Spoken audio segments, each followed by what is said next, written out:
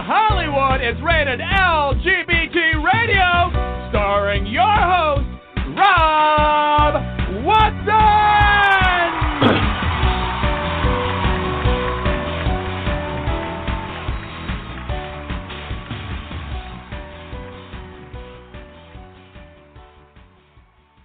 Good day, good afternoon, good evening, good morning, whenever you happen to be listening to our podcast, you're welcome. This is Rated LGBT Radio, and I am your host, Rob Watson. Today we are returning to a topic that we have discussed before. It's an extremely important one. That is the topic of quote-unquote, major air quotes, conversion therapy, reparative therapy, any supposed pseudoscience therapy program in the United States that purports to change one's sexual orientation. It is a therapy or a practice that is done oftentimes under religious banners. And so there is different controversy on the part of conservatives that this is a freedom of religion issue. Invariably, it victimizes teens and people who are under 18 who are thrust into these programs without really their consent. Usually somebody who has either been suspected of being gay or has come out, and their families throw them into it. To date, 20 states and almost 70 municipalities in the U.S. have passed laws to protect LGBTQ youth from such therapies. Today, we are going to talk to Mathew Shurka, who is the co-founder of Born Perfect. And Born Perfect is an organization that has amassed a legal team that is working to fight these therapies across the country. I know for me personally, I got involved in this years ago before any states had passed legislation against it, and California being the first to do so.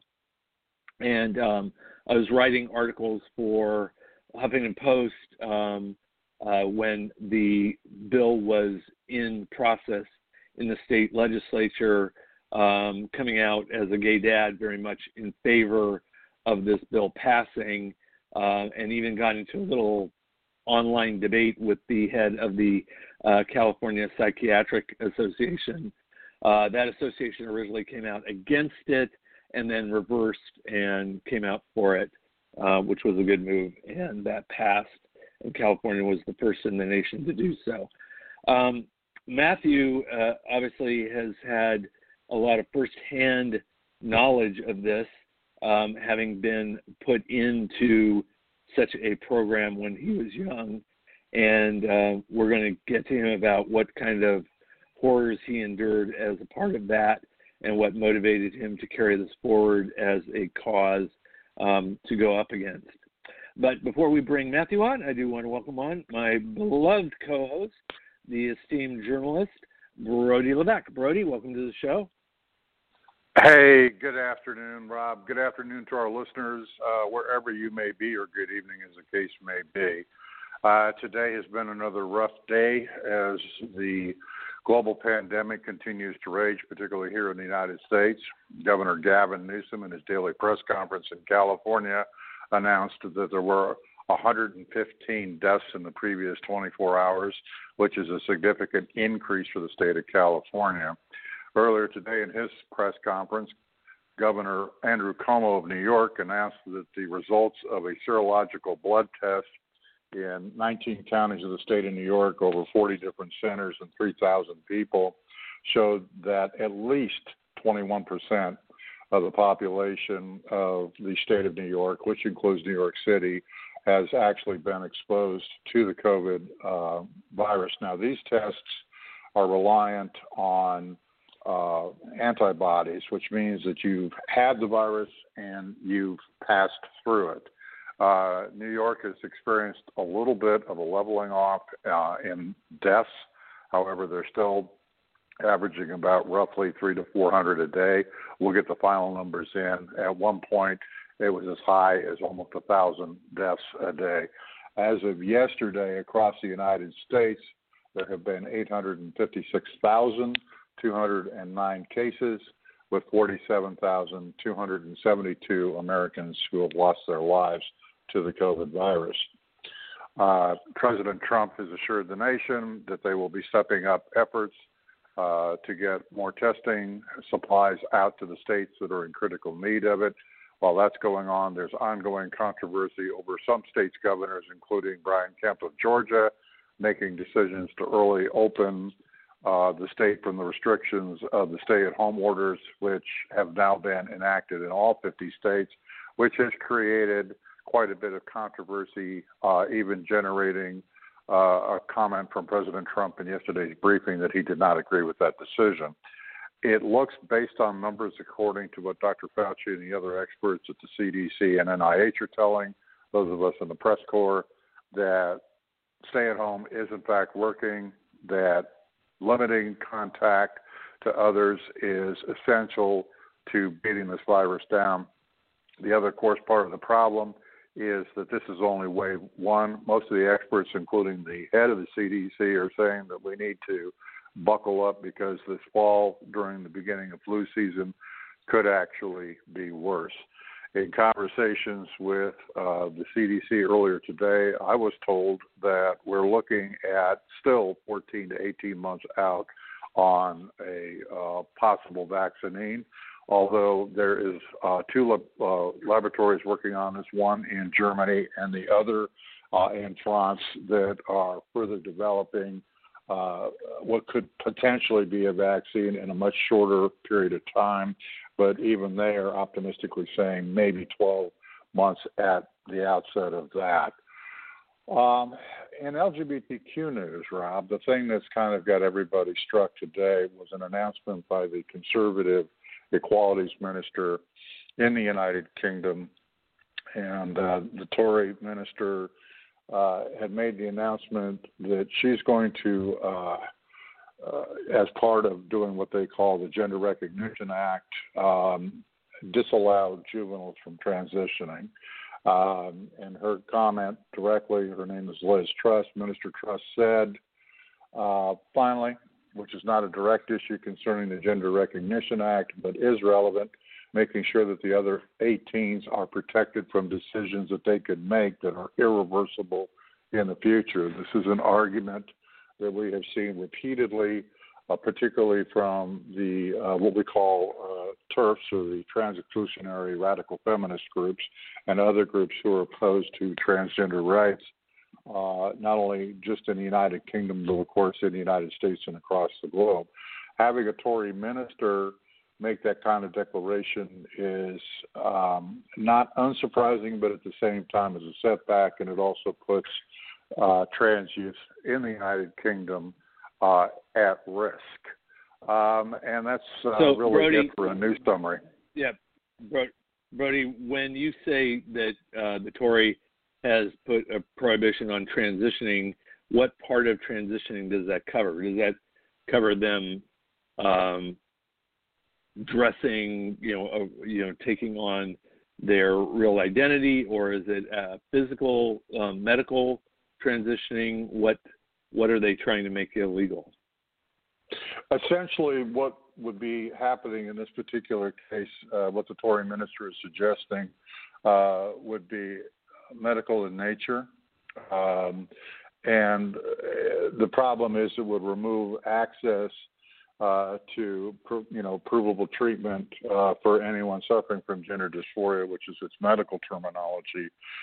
This means blocking access to cross-sex hormones, puberty blockers, things of that nature. The other part of it is that it would kind of limit the ability of the National Health Service, which is the countrywide health care provider in the United Kingdom.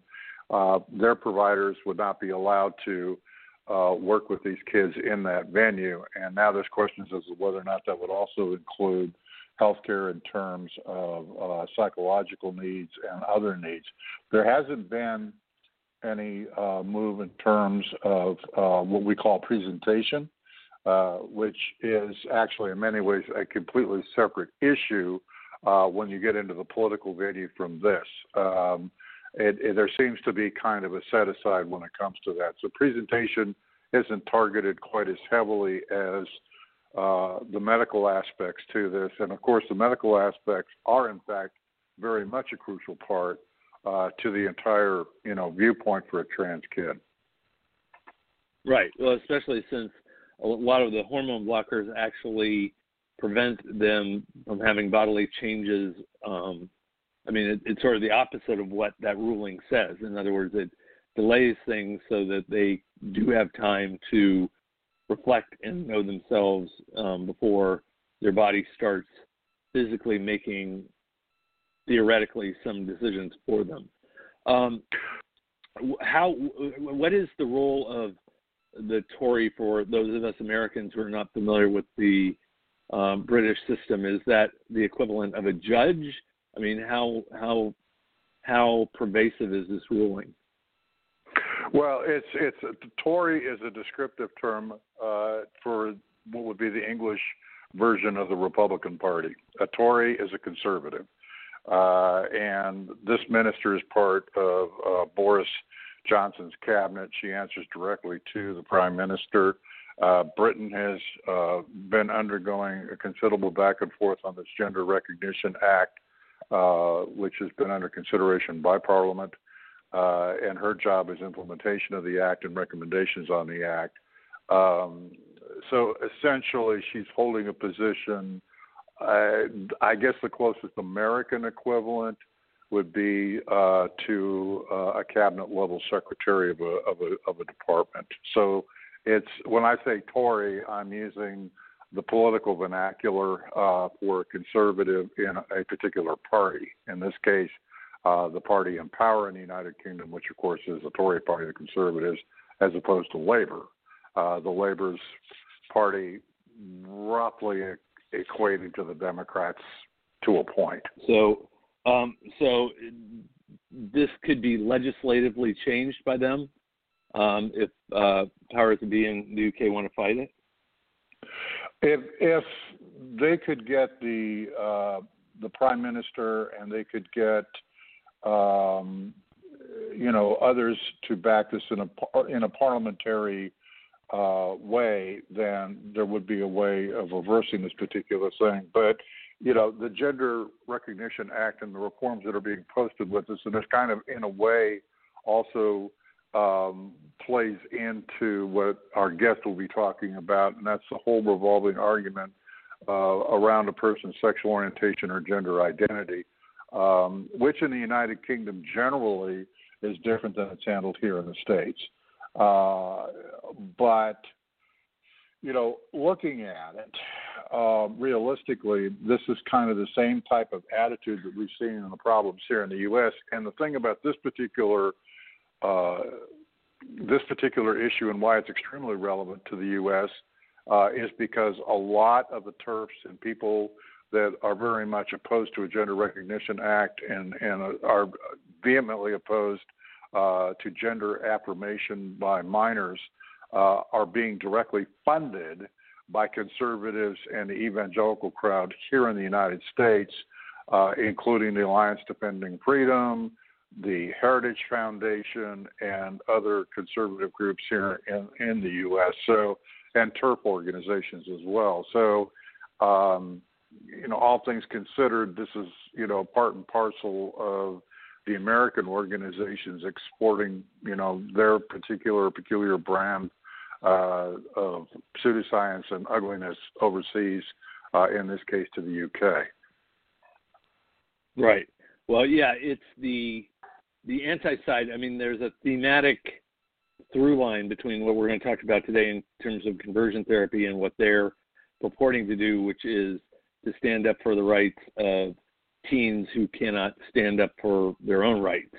And theirs, unfortunately, I think is very ill-founded and creates the same sort of harm that we're talking about with conversion therapy, because it leads the teens to mental illness, suicide, and and basically a very miserable teen existence. With that, let's bring on our guest. Our guest is Mathew Shurka, and Mathew is the co-founder of Born Perfect. Yes. Mathew, welcome to the show. Thank you for having me. We're pleased to have you on. Our pleasure. So Mathew, take us back to your own history as a teen yourself and the coming out process, and how you yourself ended up in one of these conversion therapy programs. Yeah. I grew up in the suburbs of New York City, which some people may find surprising just because New York is such a liberal center. But I grew up 30 minutes from Manhattan. And despite all that, my parents were naive and had a conservative perspective, or a naive perspective on what it meant to be gay. And when I came out to my father at 16 years old, he told me how much he loved me and was really supportive in that moment. And it was the following day that my father had this panic of what it meant that his only son could be gay and live a gay life. And he began getting opinions from different therapists here in the New York City area. And so in his search, he met a licensed professional who explained that there is no such thing as homosexuality, that anything LGBTQ stems from childhood traumas. And because I was only 16 years old and I was younger and less experienced sexually, that I would have the highest probability of overcoming my same-sex attraction. And my father came home, and this was music to his ears. For my father, this meant that there was an opportunity that I could still end up straight, and that I should be, he's going to pay for it, of course. Maybe not, of course, but as a teenager, my dad was going to do it, whatever he could for me to live a straight life. And so I began conversion therapy in Manhattan at the age of 16, and this is only 2004. And one of the things that they did in this therapy was they instructed you to stay away from your mom and your two sisters. On what basis did they propose that to you, and how did that play out?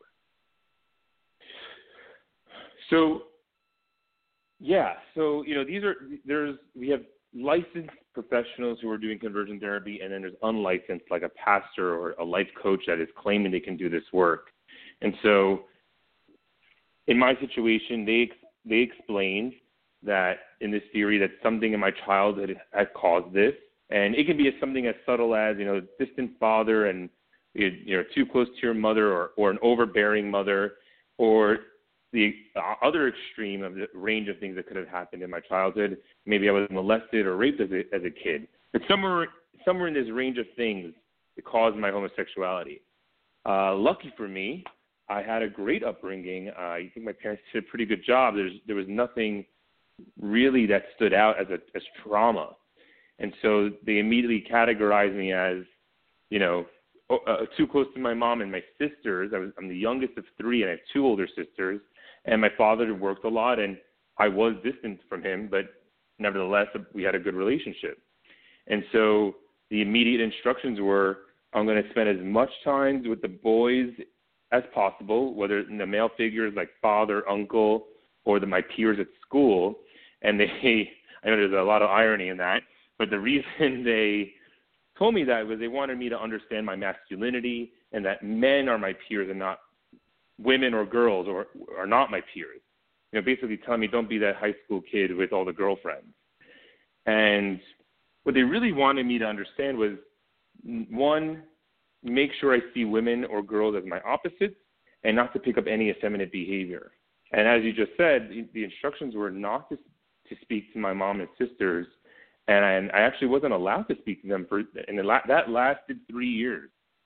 Oh my God! I think it just opens up that just opens up a little bit of how conversion therapy really began and lasting to this day. I'm a 31-year-old man today, but the impact that had on all of us as a family was tremendous. That's horrible, and even that has some lasting ramifications, I'm sure. I mean, it's on so many levels. I mean, one, just on terms of the concept with your parents, being a parent myself, parents, we always worry that something we're doing is going to have an adverse effect on our child, and to get blamed for something that we think is going to make our child's life harder is a burden in itself. Matthew, what did you, from that experience, what scars, emotional, mental scars, do you feel like you've carried forward from having been through that?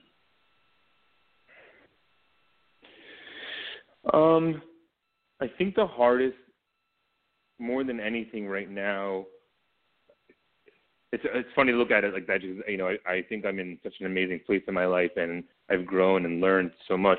But the thing that sticks with me is there's always a little bit of distrust. I have a great relationship with my mother and my father today, and I've overcome so many obstacles. I did contemplate suicide. I was in conversion therapy for 5 years, from age 16 to 21. I was estranged from my family for years. There were so many things that I had to go through. So, and even though we've rebuilt our relationships and I have a great relationship, there's so many moments where I catch myself not trusting people, their opinions or their thoughts or some behaviors or actions, and I am reminding myself to trust them, and and that love is there, and that I am their son, and we have grown as a family. The other thing I would say that probably lingers even more with me, just as an individual, I am ambitious and I'm career driven and I want to do great things in my life, and I still have these moments where I look at myself. I think a lot of LGBT people think about this, whether there was conversion therapy or not, but the amount of time that I spent trying to fix myself or other people fixing me, and then going through the pain of it and then overcoming it. We're talking about a decade to 15 years of my life to get to exactly where I was when I was 16, when I first started, which is I have a bright future ahead of me. Here I am. This is who I am. Here I am. I'm anxious to get started. Yeah. So, it's I worry about that for anybody having been through that process, because I think those of us who were lucky enough to not, we can be a little bit cavalier about it. It's like, oh, great, you got through it. What didn't kill you makes you stronger, boom, boom, boom. But I've had experience with people, the author Preston Grant, I became friends with. He wrote a book about sort of a tell-all about what it is to be gay from a historical, emotional perspective. But he also had been through kind of a horrific conversion therapy as a youth, and those demons plagued him even after being such a strong advocate and doing all that things. And just a few years ago, he took his own life, and it was again the darkness that he just could not shake from having been put through that. And his was much more one of the religious perspective, quote unquote, conversion therapies that did that to him. Are those numbers, those ramifications of mental health part of the legal cases that you and your team have been successful with? Oh, of course. Ending conversion therapy has become the fastest and strongest movement or cause within the LGBT movement. We passed our first piece of legislation in 2012, and since that first legislation, which was in California, as you said earlier, 20 states and over 70 cities have all passed similar legislation to outlaw conversion therapy.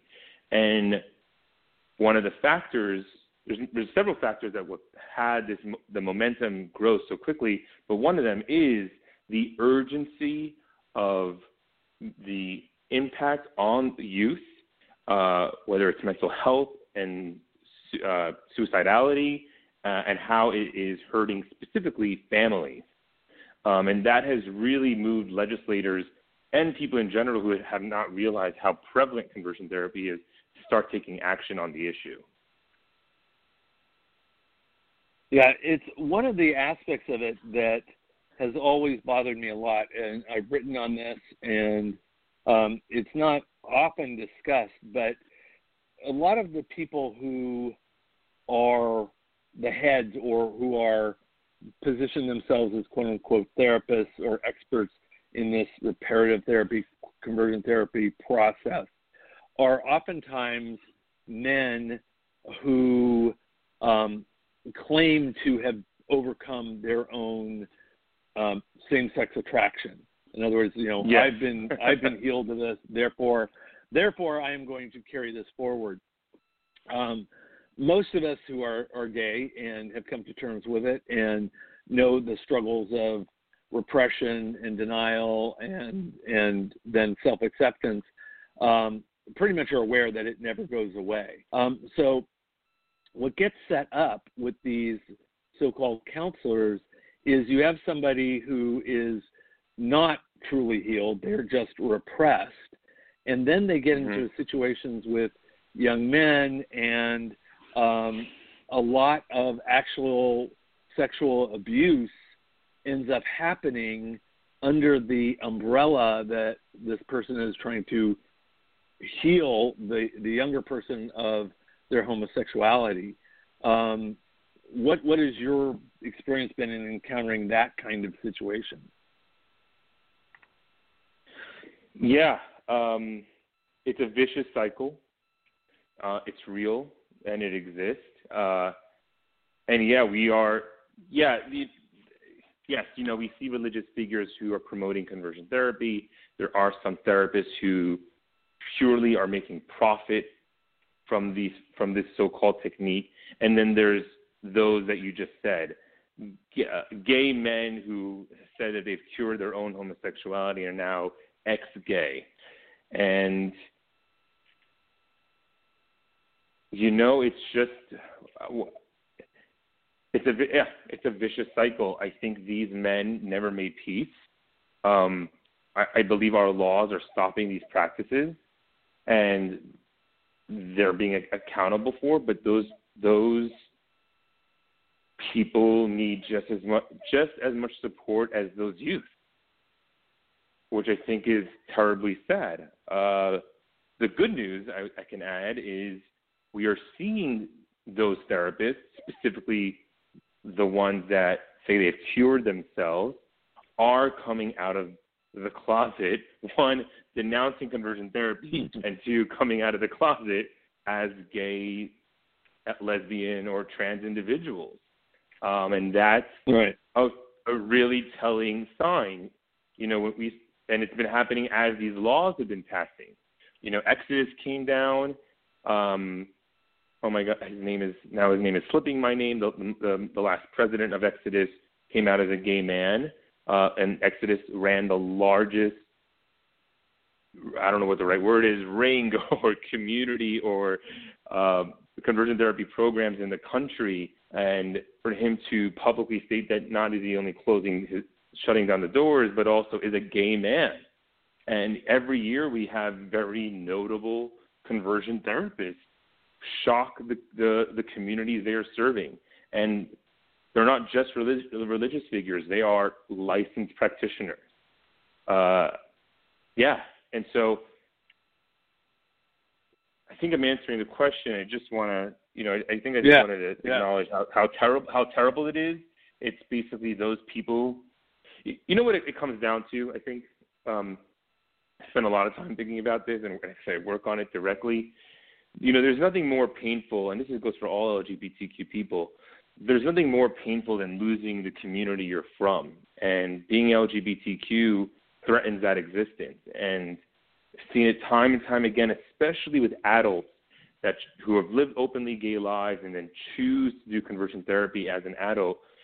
They never were able to maintain a strong community or ground their community, whether it was within the LGBT community or losing their family at home. And there's this reoccurring theme that I see in all of my observations, wanting to feel connected. And conversion therapy, I know it sounds so weird, but it's a place where they develop a community, but they never actually cure anything or heal anything. Right. And I can go into those details of what a vicious cycle that is, where really people should be taught and given the opportunity to love themselves as they are and be accepted in a community. No, that's a really good point, and I've heard that. I mean, because it's there's a camaraderie, albeit dysfunctional, that kind of occurs there. And it's both sad, frustrating, and difficult. I've seen things like where they've had these trying to pull a march on Washington, where they were going to have an ex-gay day, and they were going to have tons of people, and then 5 people show up, and the conservative radio hosts and all that who are behind it come out and say, well, it's because my ex-gay friends, it's because of those radical homosexuals that will abuse them and attack them and everything else. And I read between the lines on that and going, you know what? I have a feeling your ex-gay friends are not as ex-gay as you think. And by showing up there and being public, they're going to get recognized by people that go, oh, yeah, that's the guy I did last week, So it just, it's a little ironic. But Mathew, tell us about. So you got through that process. What was the end of it? How did you kindly call it and say, no, this isn't working, this isn't right? And how did that lead you to the development of Born Perfect? Yeah, it really makes a difference, the fact that I was 16 when I started conversion therapy. I really was lost in knowing who to trust. Was it my family? Was it the licensed professional who was treating me? I think it would have been a different case if I was 18. When I was in conversion therapy, I believed that the treatment was working at times. I believed it would work. I thought I was going to end or walk out of conversion therapy as a straight man. I actually gave it my all. And we hear that from a lot of people. If I was maybe 18 or 19, maybe I can entertain my parents for some time until I made some of my own money or went off to school or figured out some scenario where I can be on my own. And so being that young it had an impact on me, it had an impact on others as well. And so as year after year went on of me being in conversion therapy, I knew that I was not changing.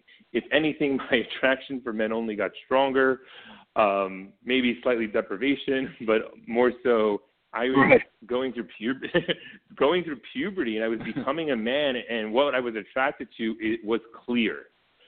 And in my last 2 years of conversion therapy, age 20 and 21, I felt confident enough to challenge the therapists who were treating me, ask them questions. I saw 4 total, and 3 out of the 4, told me that they were ex-gay, that they had cured themselves. And I began to challenge them and ask questions, and they all they got stumped.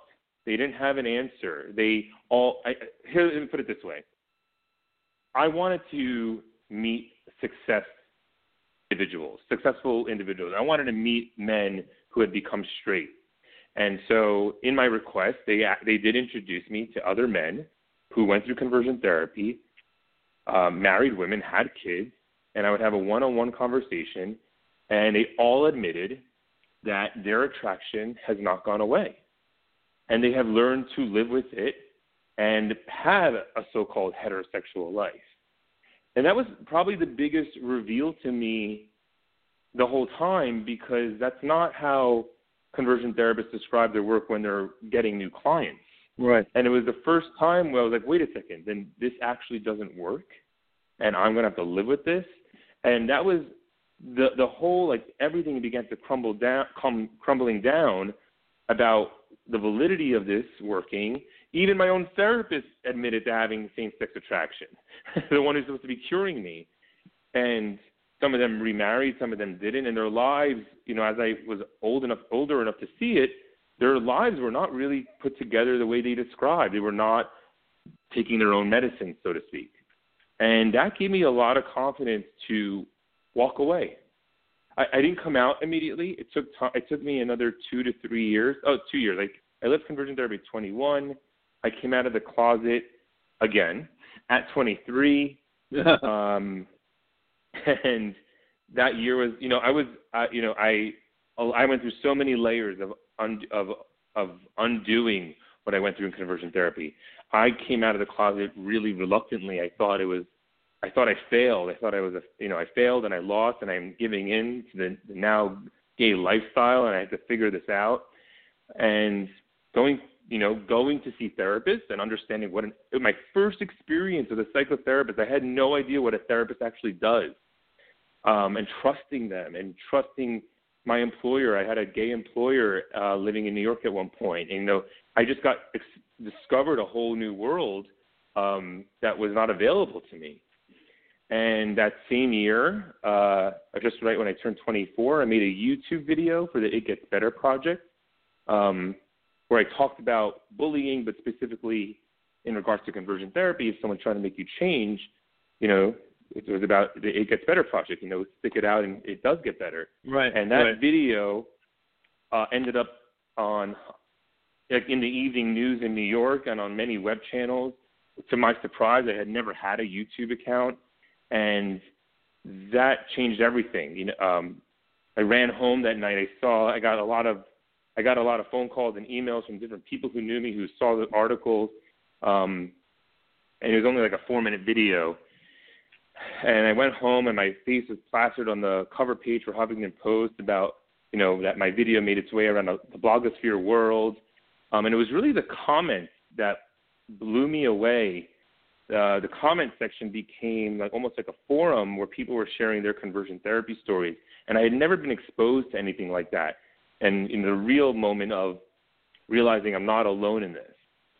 And so there was, with that, in those weeks ahead, several organizations had reached out to me, and one in particular was the National Center for Lesbian Rights. And they were just in that moment had passed California. They had me hop on board to support them, and for the next 2 years, we started working on legislation. And then together, we created Born Perfect as its own campaign, which I'm a co-founder of, and I oversee the Born Perfect campaign. But really, NCLR, they were the people who got behind me to support this movement and get it going, and it was their legal team that was behind it. Wow, that's amazing. And you have racked up, to your point, enormous success in the interim, being part of that. I mean, it has been mind-blowing how quickly this has moved compared to other things that have been worked on by the community. What do you remember as being kind of your greatest feeling of success as part of Born Perfect? Oh, wow.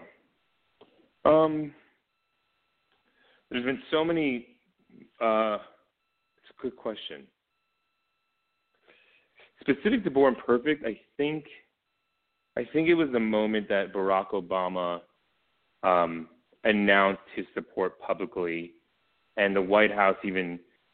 It was actually oh my God, I'm not saying her name wrong. Julia Barrett, that White House correspondent, who asked all of us that they would want to, the White House as an organization wanted to make its own video on conversion therapy and the support to end it.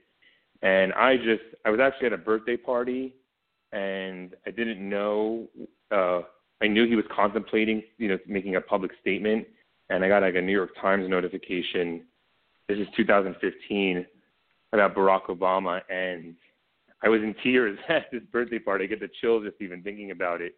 Because by 2015, everyone in my personal community, my friends and family, had known how the work I was putting in, and people were just screenshotting and like, oh my God, and I almost like in a panic, got on the phone with the lawyers that we're working with, and from 6 a.m. to 8 p.m. the following day, it was news interview after news interview after news interview to talk about what Barack Obama's statement meant, what was to come next, how, and it was mind-blowing.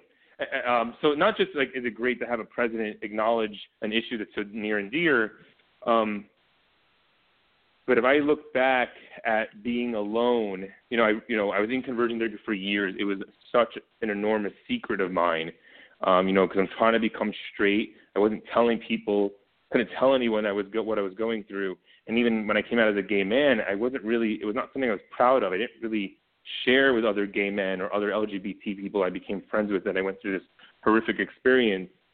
And to see the president of our country make such a statement in support for all those people who are suffering in such a way that the general public may not know, is profound. And it was, I think that was what was so enormous, the contrast of where I was and where I am in that moment.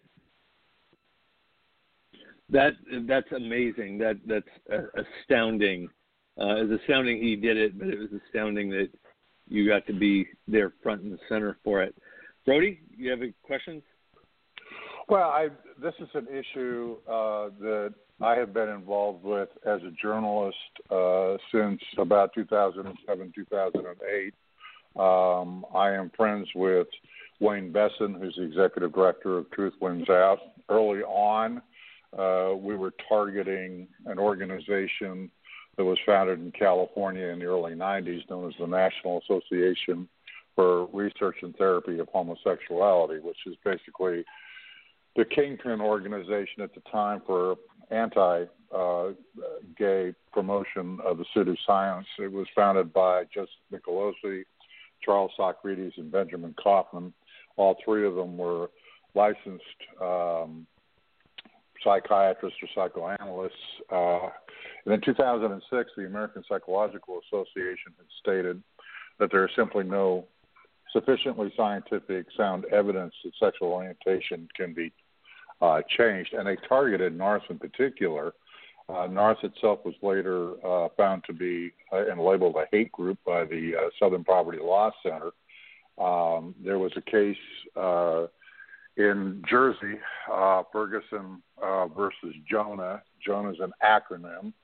It stands for Jews Offering New Alternatives to Homosexuality. And that case actually led to the state of New Jersey finally outlawing the practice. And overall, it's always been pseudoscience. It's always been problematic. And as Matt pointed out, it's partially driven by the religious right and partially by people that believe it in terms of pseudoscience. And again, this is a thing that nowadays we're confronting because of folks tackling the trans community and trying to use the similar type tactics and similar phraseology in terms of transition and gender identity for the trans community. Recently, we've got 3 local jurisdictions that have clamped down hard. In February, Allegheny County, Pennsylvania, passed an ordinance banning it. Covington, Kentucky in March, and most recently at the beginning of this month, Tallahassee, Florida. So there is groundwork being laid, and as Matt pointed out, we do have 20 states that have actually banned the practice. But I think the thing that really is important that we need to continue to get the messaging out there and to get people to understand that regardless of what their religious beliefs may or may not be or what they may or may not know, there's absolutely no scientific grounding at all whatsoever for this practice. This practice is, in fact, harmful, and this practice does, in fact, lead to especially LGBTQ adolescents, and that's folks between the ages of 14 and 24, to kill themselves, commit suicide. And particularly now it's problematic because of the COVID-19 crisis, because we have a lot of LGBTQI youths who are now at home, out of their schools. They're away from their affirming safe spaces. They may be in a home where conversion therapy is being talked about. And the Trevor Project told me and a few others in the press that at this point they have nearly doubled their telephone traffic on their, crisis lines with, the kids with depression and anxiety and things like that. Matt and I had actually conversed about this off the air. So I don't really have a question. I just kind of have a generalized statement about, what it looks like and what we are looking at. I was wondering what the question was that you were leading up to, but in case I do have a question, Matt, with what Brody was just describing, what would your message be to teens that are either being forced in that kind of therapy now, they're away from any kind of other distractive peer group with school, et cetera. One of the things I think I'm going to theorize that some of them have even found our podcast because they can listen to it in private and get information on their own. So what would your message be to somebody who is not able to connect with others but going through that kind of program right now themselves? Yeah, I think the one thing, if I were to tell any kid, directly, is not to doubt themselves. That who they are is true and real. If they're gay, lesbian, trans, or queer, and that who their identity is real. Not to doubt it. When you're so young, because of the negative responses, we doubt what we're actually experiencing and what we know to be true. So I would really want any child or any kid or teenager to hold on to that. It's sacred. It's a part of who you are, and you don't want anyone to really take that away from you. If you have access to the internet, that's important. There are so many ways to get support. One of it is just finding friends or commonalities and people you can connect with. Many teenagers are stuck at home and may not have an outlet, and the internet is a great way to stay connected. Statistically, LGBT people, and this is before the coronavirus, but we're online more than relatively to heterosexual people because we may come from communities where we don't have any outlet. So the internet actually has been an incredible source to connect. One, you can go to bornperfect.org and connect with us and follow the work and see what's happening. The Trevor Project is a great resource, specifically if you are in a crisis where suicide ideation is something that is being considered. And then legally, I would go to the National Center for Lesbian Rights helpline if you actually are in a situation where you're maybe being forced into conversion therapy or or some other circumstance with your guardians. The lawyers at the National Center for Lesbian Rights will support you legally if there's a case that they believe that they can help you in a situation they can get you out of. That's excellent. I wanted to ask you, the therapy that you were forced through does not sound like it had a huge religious component.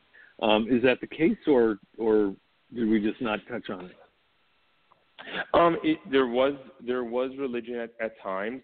I really, to my request, and this is me being like I don't know if it was a smart ass or whatnot, but or me doing my due diligence, I really wanted to experience the change. I knew how I felt around boys, and I said, great, I want to know that I will feel that same attraction for a female.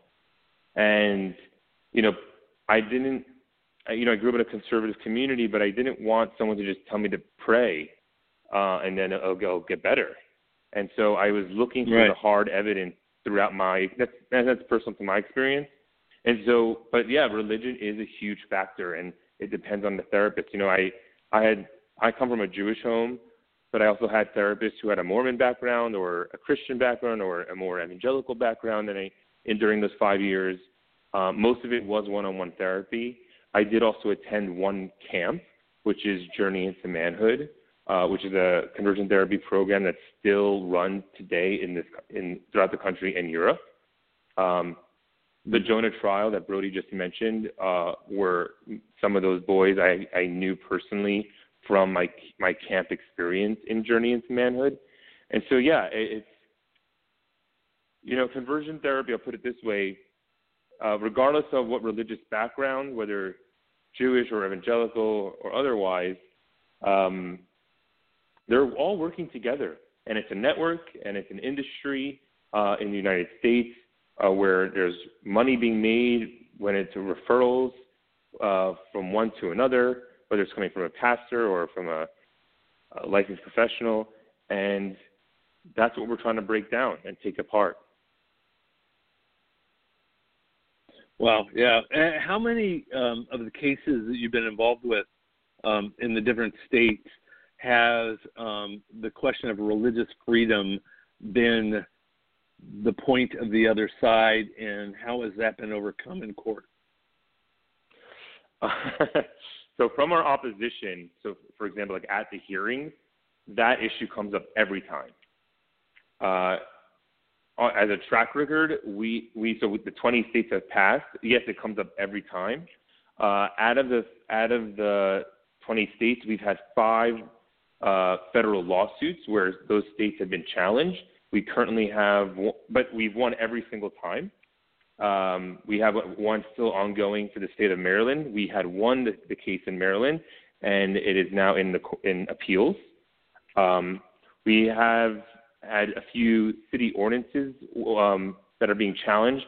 We've only had one ordinance be struck down, and that was the city of Tampa. And we struck that down. It was struck down in court on the basis that the judge said, I don't think cities should be doing it, leave it to the states. Which we're happy with that because, the goal of the conservative the right of this country, I don't know why that sounded funny, but there is an opening to expand religious freedom and freedom of speech.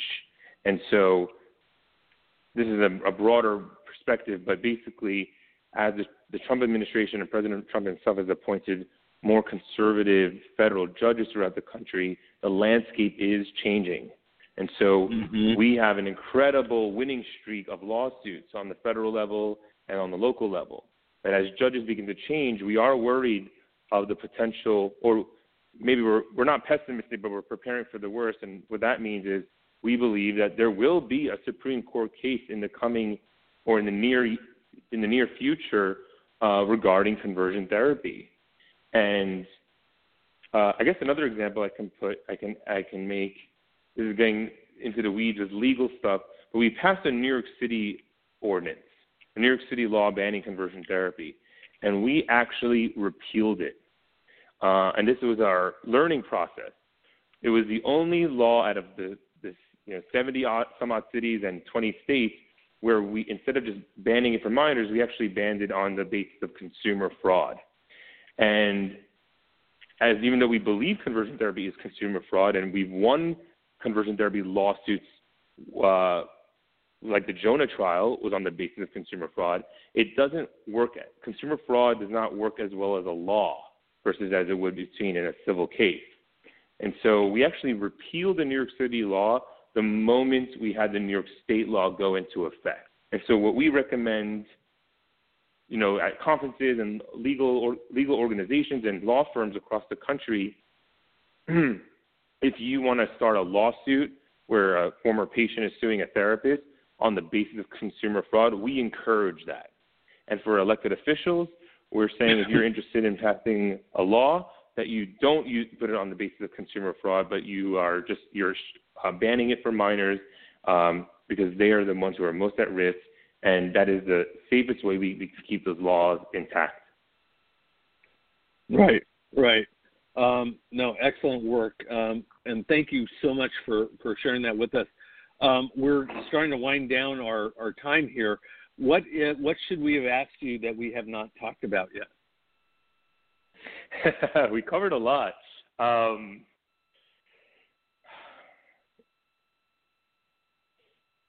I don't know. I think, because of the pandemic, and I did cover how individuals can reach out and different resources. But if there's, I don't know, I think I just want to say that if there's availability, if you're stuck at home with family members, and this is a time that you can connect and grow with those family members, great. And if you're in a position where I encourage that. And if you're in a position where you cannot, look for other resources online. And sometimes it doesn't have to be a resource. Better yet, a friend or a relative. It's that one relative, that one friend you can speak to and connect with and check in with. Those are in my opinion, really the life-saving relationships that make a difference. Mm-hmm. And, I just really want people to know that many of us may not realize, but we always have that one person we can really go to, and not to forget that. Well, Mathew, thank you so much for everything you do. You are a hero, and I can't even begin to tell you the appreciation I feel for your work and what you're accomplishing. 20 states down, 30 to go.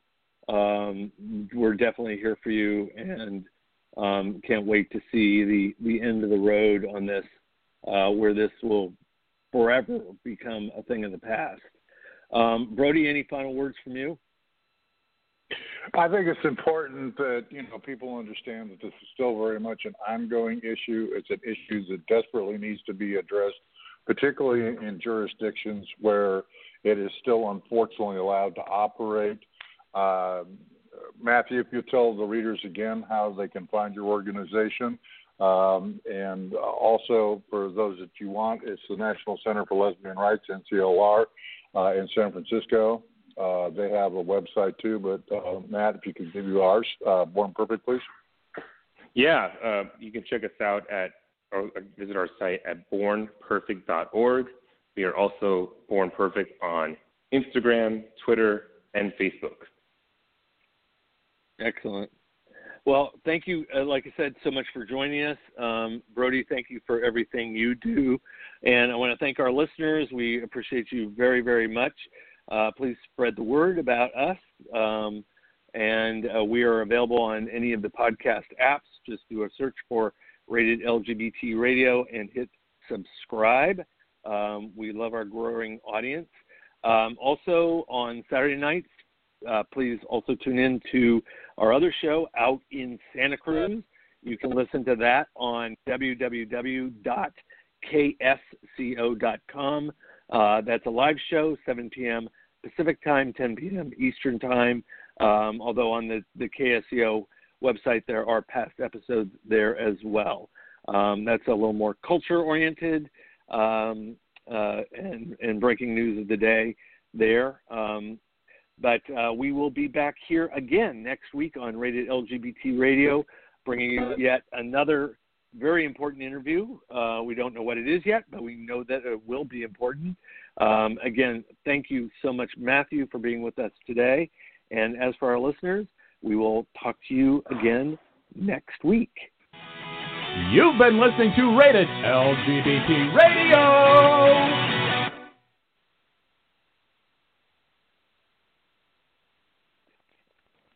With Lucky Land Slots, you can get lucky just about anywhere. Dearly beloved, we are gathered here today to... Has anyone seen the bride and groom? Sorry, we're here. We were getting lucky in the limo and we lost track of time. No, Lucky Land Casino, with cash prizes that add up quicker than a guest registry. In that case, I pronounce you lucky. Play for free at LuckyLandSlots.com. Daily bonuses are waiting. No purchase necessary. Void where prohibited by law. 18+. Terms and conditions apply. See website for details.